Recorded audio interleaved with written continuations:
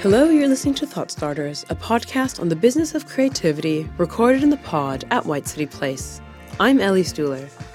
These days, we expect brands to reflect a set of values, not simply provide products.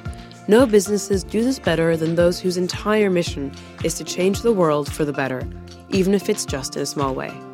These are social enterprises. They combine commerce with social progress. They often work with vulnerable groups, offering work and a sense of inclusion that might not have been available to them. But in all cases, they reinvest or donate their profits to create positive social change. As we head into Christmas, we can think of no better sector to celebrate than social enterprises. In the pod today, one man whose job it is to promote social enterprises across the UK, and another, the CEO of a trust that operates social enterprises of their own.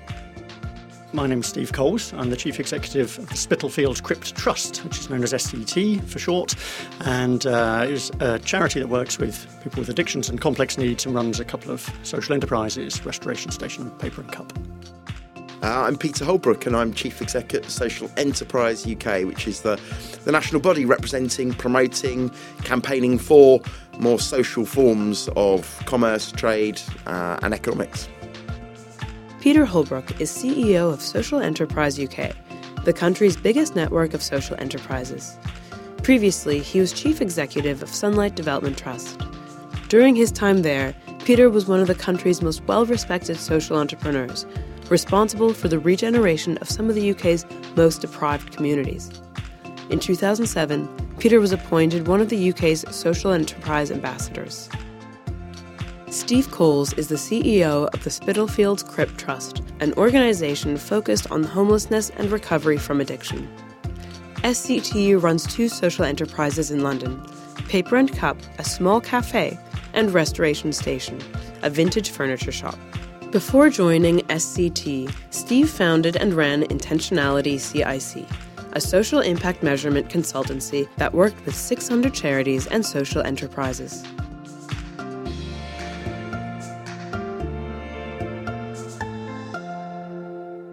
Peter, I was thinking it'd be a good place to start with. Just give us a sense of, what's the shape of social enterprise? What defines a social enterprise? What does one look like if we were to encounter one? It's a bit like the universe, Steve. It's constantly expanding and constantly changing shape. The state of the sector currently is I think, quite an interesting place. Within the UK context, I think we've probably never had such a difficult time in terms of delivery of public services, public infrastructure, the sorts of things that are really, really important in people's lives. But then, conversely, we've got this whole new wave of energetic entrepreneurs that are saying, no more business as usual. We need to shake things up and we need to take a radical approach to how business is done.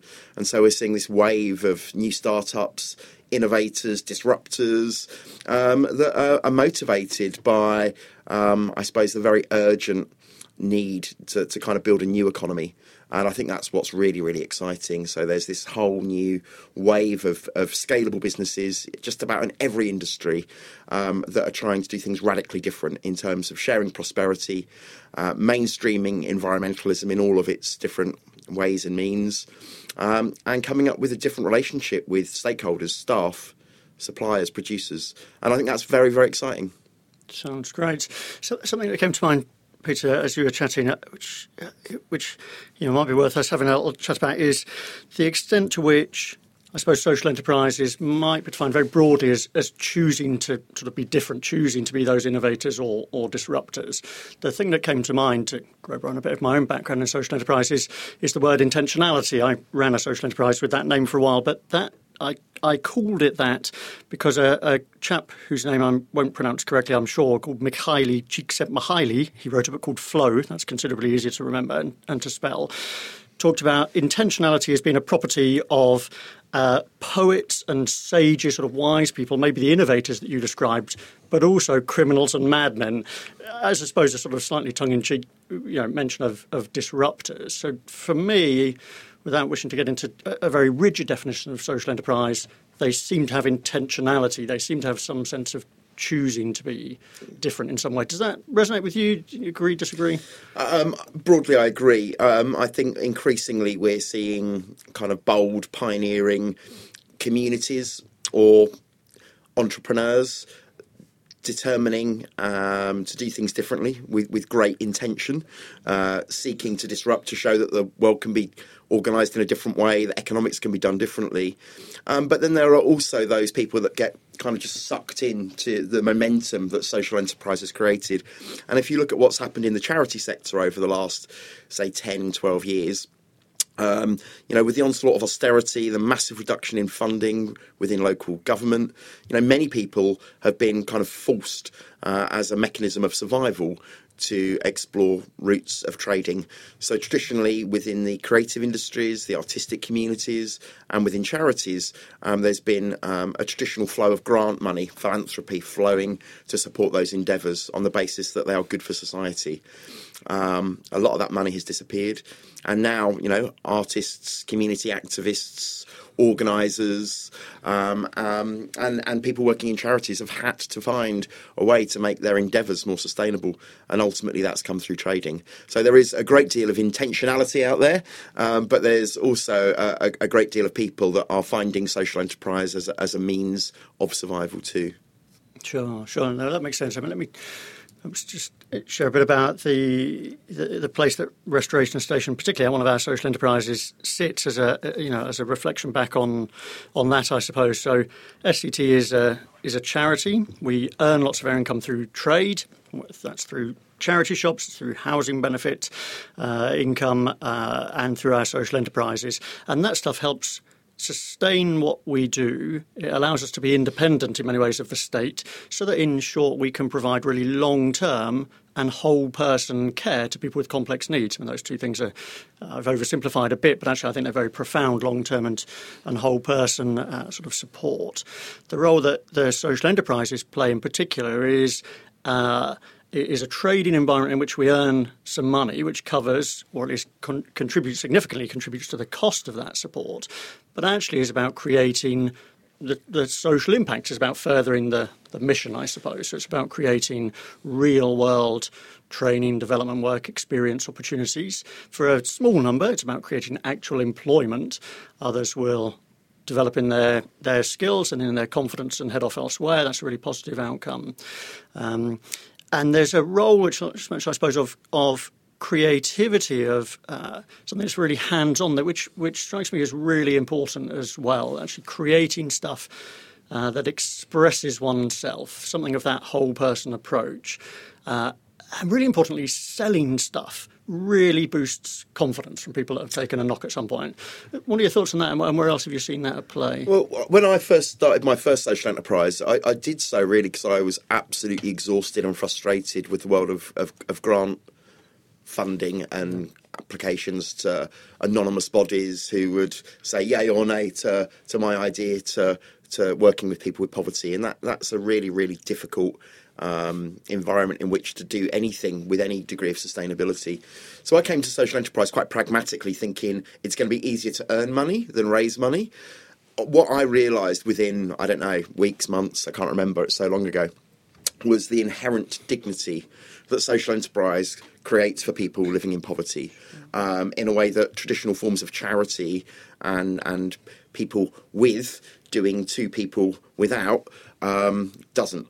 And so there was something much, much more, not just dignified, but something that was just so much more valuable in terms of confidence, self-esteem, hope, ambition, belief in oneself. All of those things came through social enterprise. And that's what I recognised, and that's why I kind of ran at social enterprise. It wasn't just because I needed to earn money in a climate of declining grants. It was because I recognised it was a much more powerful and economic tool to deliver social justice than simply forms of more traditional charity and philanthropy. So I completely agree with you, and I think that some people come at social enterprise because they see it as a necessary route for survival.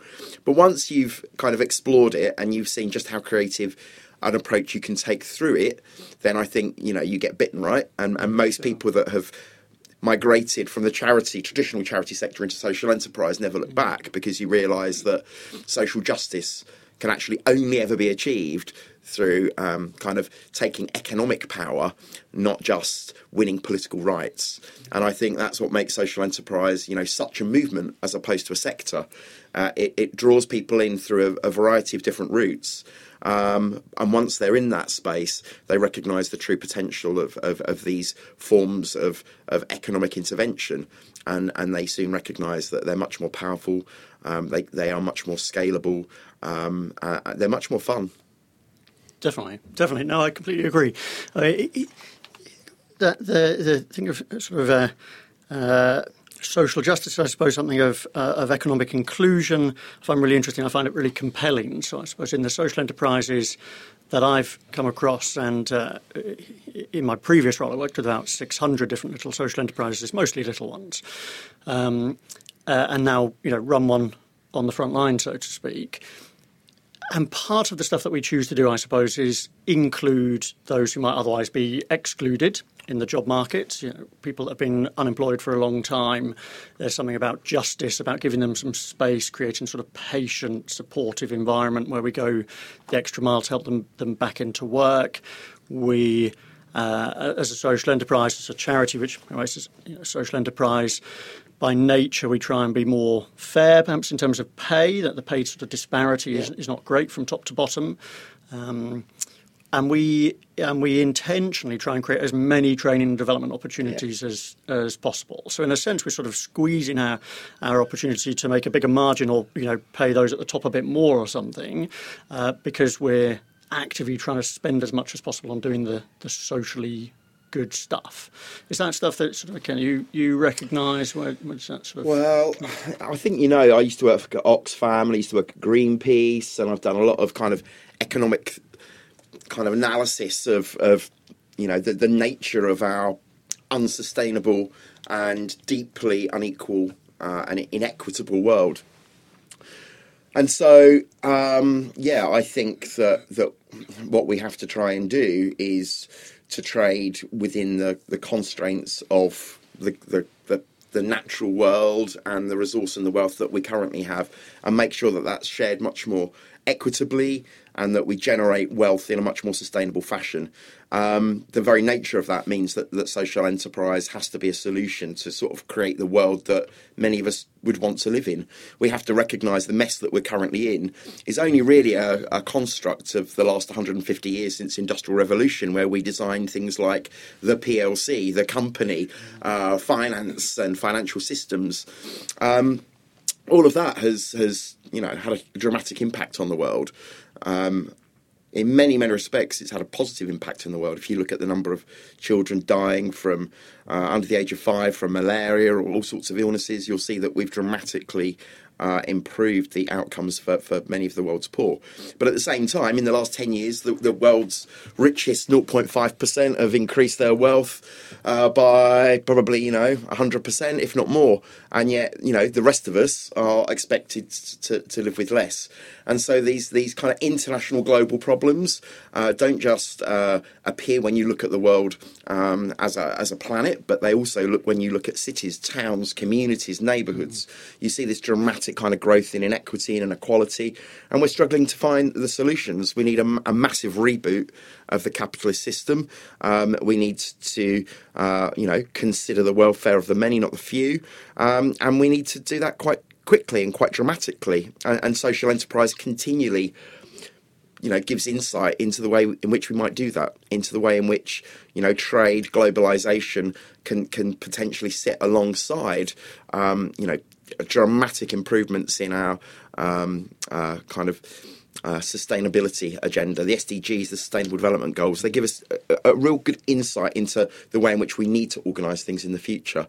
And so whether you're running a charity and you're trying to do things more equitably and fairly within the kind of the context of people with addictions, or whether you're taking a view to neighbourhood planning or whole kind of economic planning, these models of fairness, kindness, equity, are completely appropriate, whether you're looking at hyper-local or international. Sure, and it strikes me though, that there's also something about, I guess, making what modern society often thinks is intangible is less valuable, about making that tangible, making that intentional again. So things like community, fun, friendships, a sense of place appears to be really important. So I've come across hundreds of social enterprises, and we know each other a little bit because we crossed paths first when you were at the Sunlight Development Trust. And one of the key things that I left that visit, quite a number of years ago now, with was the importance of place, the importance of community, but the importance of some intangible stuff, of creativity and partnership and collaboration. So if I remember rightly, there was a quartet of sort of octogenarian jazz musicians or something, and there was a kind of DJ group of teenagers, or at least something along those lines. And you guys got those guys together. Yeah. It would never cross paths in anything other than this sort of intentionally people-focused collaborative community, and something really amazing happened. So I think it was a gardening group and a beekeeping group. There's clear synergy there, but getting those guys together is really important. And it's one of the things I try and work on, in this single organisation that I now work for, that I now have the privilege of leading, which is the sense of place. So we mobilise something of our bigness, which is a bit of a silly phrase, but we're 80 members of staff, we're about £2.5 million income. But the importance is in retaining a sense of smallness as well, that we are based just off Shoreditch High Street. That's our little patch. At most, we operate in a couple of boroughs, really. But there's something really powerful about that, because it gives people a sense of sort of being grounded, rooted. There's a community in there. But there may well also be something we'll come to later in the conversation, perhaps, about whether or not, or how successfully social enterprises have grown as well, because I also like to see social enterprises do more. But start with the smallness, maybe. What's the importance for you of smallness, if you like? In this great big world in which we live, it can be very easy to feel disconnected, isolated, small in a very, very big world. And with all of the kind of global social platforms that now exist, you are just a tiny, little speck in a global universe of sometimes quite unpleasant behaviours. And so being grounded back in our community and formulating, traditional relationships where you can see people and you can understand people and you can empathise with people and you can learn from people and you're grounded in familiarity of place is increasingly important. That's what helps to define us, but it also helps to give us a sense of our own identity and our own security. And in an ever-changing world, familiar things, whether that's neighbours or buildings or people or places, become increasingly important. And so I think there's going to be an ever greater emphasis on that sort of stuff. I mean, historically, we've counted things that are easy to count, and money's easy to count. We've not counted things that are intrinsically incredibly invaluable to us. Human relationships. So if I come and do a favour for you, if I come and look after your kids as a babysitter, if you pay me for that work, it gets counted within the global economy. If I come and do that as a favour, as a friend, as a neighbour, as an act of kindness, there is no record of that act of kindness within our economic activity. And so we're driven almost unintentionally to a place where we only value things that involve economic transaction. Sure. And that's ludicrous, right? We all know that makes nonsense. You speak to anybody on the high street, in the park here, wherever you go, if you said, what are the most valuable things in your life? It is unlikely it's going to come down to a financial transaction. It's going to come down to my daughter, my brother, my relationship with people, whether that's family or whether that's beyond family.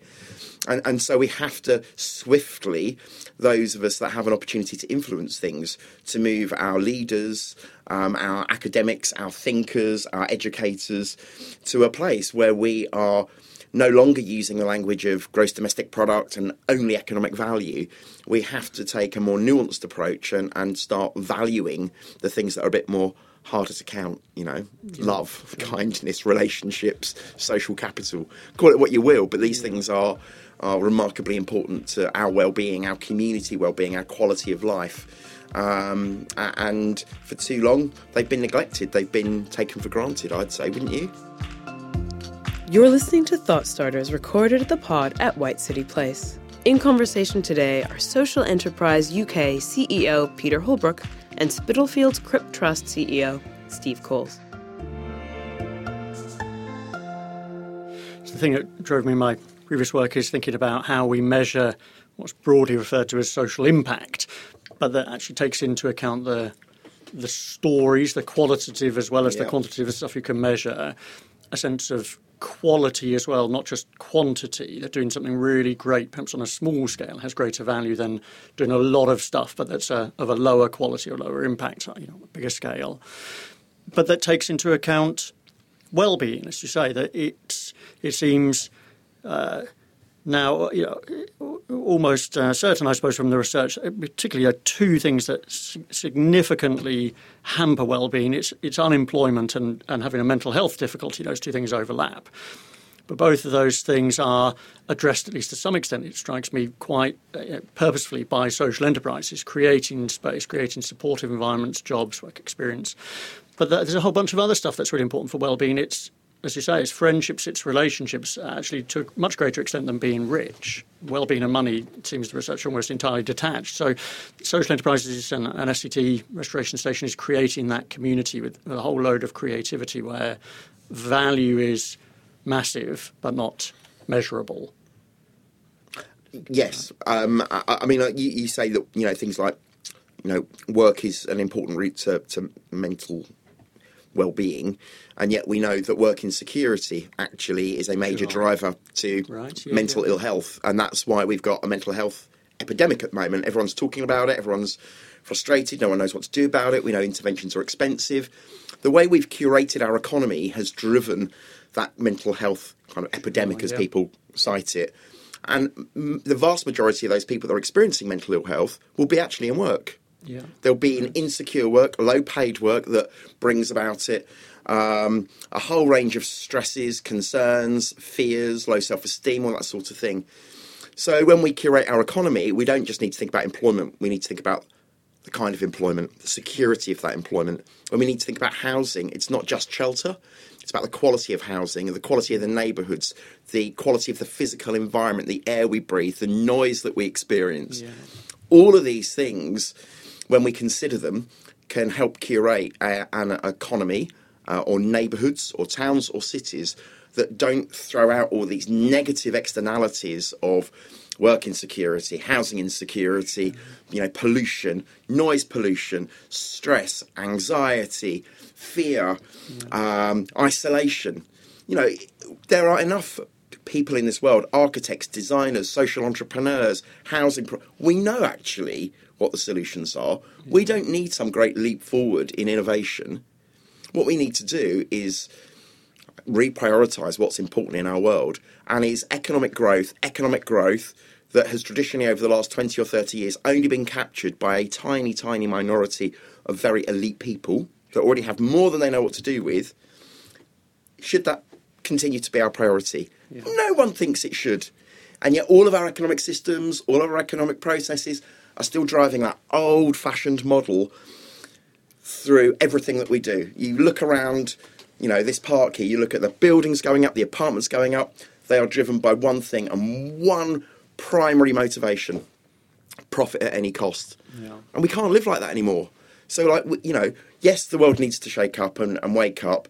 It doesn't require that every business becomes a social enterprise, but it does require that every decision and every transaction and every economic kind of development considers wider priorities than profit maximisation. That's kind of like that system is done. Sure. And you can probably sound a little bit of frustration in my voice, right? I worked at Greenpeace 40 years ago, not 40 years ago, almost 40 years ago, 35 years ago. And at that time, we knew about CO2, we knew about all the frustrations. I've had to sit through a frustrating 35 years and see the world do pretty much nothing to tackle that problem. We're now told we've got 12 years to avoid complete and utter climate chaos. Yeah. And still the world sits on its hands. We can identify the drivers of mental ill health, inequality, inequity, crime, burgeoning prison populations. We know, we're smart enough, we know what the answers are, and yet everyone continues to sit on their hands and basically push the problem down the path. Sure. So you said, Peter, that not every business needs to become a social enterprise, but you're also talking about fundamentally changing the world, right? Well, so in that sense, there is a challenge whereby you and I both, in terms of sort of roles that sort of span the world of social enterprise and in leadership roles of social enterprises, that we've collaborated with big businesses. Our organisations have collaborated with big businesses. And there's presumably something kind of positive about that. It's probably better that they do, something social, something charitable than not. But fundamentally, some of the big businesses are part of the problem, aren't they? We've had that for 150 years. I was going to say, the big businesses are fundamentally part of the problem, right? Is that? Of course. True? But it's not the big businesses. It's the nature of the economic systems and structures that we've created that ensure that those businesses are best rewarded by being ruthlessly capitalist. So the system has to change. You can't just assume that these businesses are going to find a moral compass, because businesses are businesses. They're not people. There is no inbuilt morality to them unless you put it there in the first place. Yeah. So you're not just going to get this wave of enlightenment and businesses are going to shift. We need leadership. We need leadership from our investors, from our politicians, to curate the economic systems and structures that mean those businesses are best served by changing and adapting rapidly to the new economy. When I say that not every business is going to become a social enterprise, I mean, ultimately, that's my goal, that's my ambition, that's my hope. But I work extensively overseas in an international context, and particularly in emerging economies. I'm not going to go to a lowly goat herder or a chicken farmer in Malawi and go, this business, it's a private business, off with your head, this is unacceptable, this has to be a social enterprise. I'm content with taking people on a journey where people understand that they are best served by being responsible, sustainable, kind to their staff, kind to their suppliers, kind to their customers. The best way of doing business has to be a sustainable way of doing business, and that's what I'm on the mission to achieve. And whether a business calls itself a social business or not, let's not go down the definitions debate. Let's try and curate an economy that works for everyone. Sure. And correct me if I'm wrong, my sense is that actually when we talk about social enterprises, we're often, again, we're not getting into just titles or definitions, but we're often talking about social and environmental enterprises, if you like. Environmental is part and parcel of it. There's lots of social enterprises, including Restoration Station, which is about diverting stuff from landfill that would otherwise go to waste, that can give stuff more life, that tackles a sort of incessant circle of buy more stuff, use more stuff, throw more stuff away. So there's something that's environmental. When we talk about social, actually, we do also predominantly environmental. It's inherent. You can't be social if you're not environmental, in my view. The two things are interrelated. We are integral to the environment. We affect it, we curate it, we manage it in many respects. We're guardians of it. So if we are going to serve our own needs, we have to protect the needs of the natural environment. So for me, social is inherently environmental. And there should be no division between social and environmental. They are one and the same thing. Yeah, absolutely. That makes sense. Peter, there's something I touched on earlier I'm really interested to get your thoughts on, because it's one of the things I suppose I felt somewhat uncomfortable in observing the sort of the wider world of social enterprise, and that's, I suppose, a principle of essentially scaling up, that somehow inherently bigger is better. Social enterprises, we're in broad agreement, are good things, but I'm not convinced that it necessarily follows that the social enterprises that exist should just get bigger and do more things in more places, because I wonder whether it undermines something pretty fundamental about them. But I'm willing to be persuaded. What are your thoughts? So first of all, I don't think that big necessarily is beautiful. I think small can be beautiful, big can be beautiful. Let's get over issues of size. Look, for the last 20 or 30 years, particularly in the Western world, we've made huge advances in gaining kind of political rights, equality for minority groups, representation. During that period, we've also lost huge amounts of economic power. We've ceded economic power, more and more of it, to the elite institutions that circle above us, making decisions that are not democratic, that are not accountable. So I think we have to take more economic power. And I think the way to do that is scaling some of our social enterprises. I don't think every social enterprise should scale, but I think if people like Bellew Water who donate 100% of their profits to clean water projects all over the world, if they can take more market share from Evian and Volvic, then that has to be a good thing. So, yes, I want to see social enterprises scale. Do I think that all social enterprises should scale? No. I want plurality. I want kind of a subsidiarity in our economy where local services are governed, designed and delivered by local people. But if you take things like, bottled water or the soft drinks industry, it's not going to disappear overnight. Sure. And therefore, let's have some big social players in there that are redistributing wealth, driving sustainability and becoming market leaders in what good business and good practice looks like. So I think there's room for both. It's not an either or. I think we should basically want to see a scale up of social enterprises where that's appropriate, but a massive scale out. So many, many more in volume. Sure. And we should certainly help those that have the opportunity to scale and compete with those big global players do so. Perhaps as a sort of concluding question, actually, in many ways, is to think about how listeners to this podcast, how we as consumers can just get involved in this stuff as well. I mean, I'll give a couple that came to mind as you were talking. So without spoiling the surprise for my own family, Harry Specter's chocolates will be in the stockings from Santa, a company that makes delicious chocolates, and it involves people with autism. So that's a product that could scale in the way we were just chatting about, right? We've got organisations like Elvis and Cressa.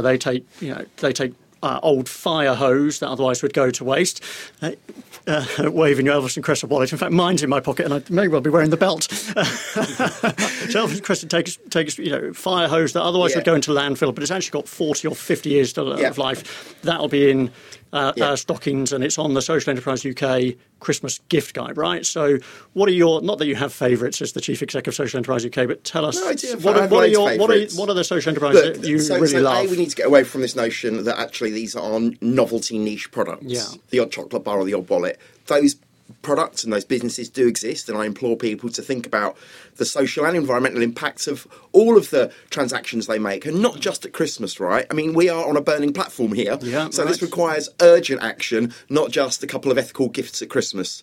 There are huge numbers of cooperatives. There are huge numbers of mutuals, building societies. The Nationwide Building Society, a British institution, the world's largest building society, owned by 15 million members worldwide, not providing dividends to, elite investors, but sharing that wealth and curating its business as a business that is, operating in the interests of everybody, in the interest of society.